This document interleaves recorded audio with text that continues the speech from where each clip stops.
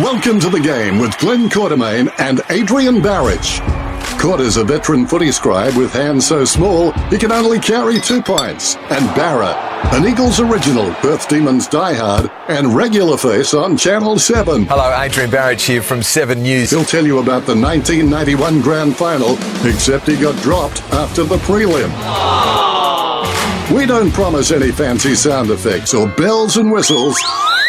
It's just two blokes talking football.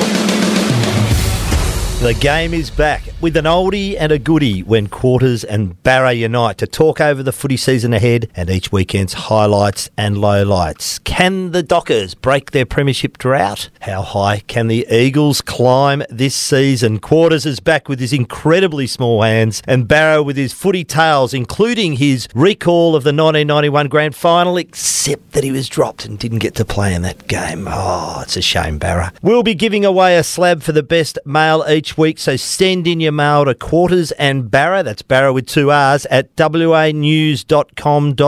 We'll read them out and we'll happily give away a slab of beer each week. Don't miss us on Tuesday and Thursday. Quarters and Barra, the game, it's back and it'll be good to have you back.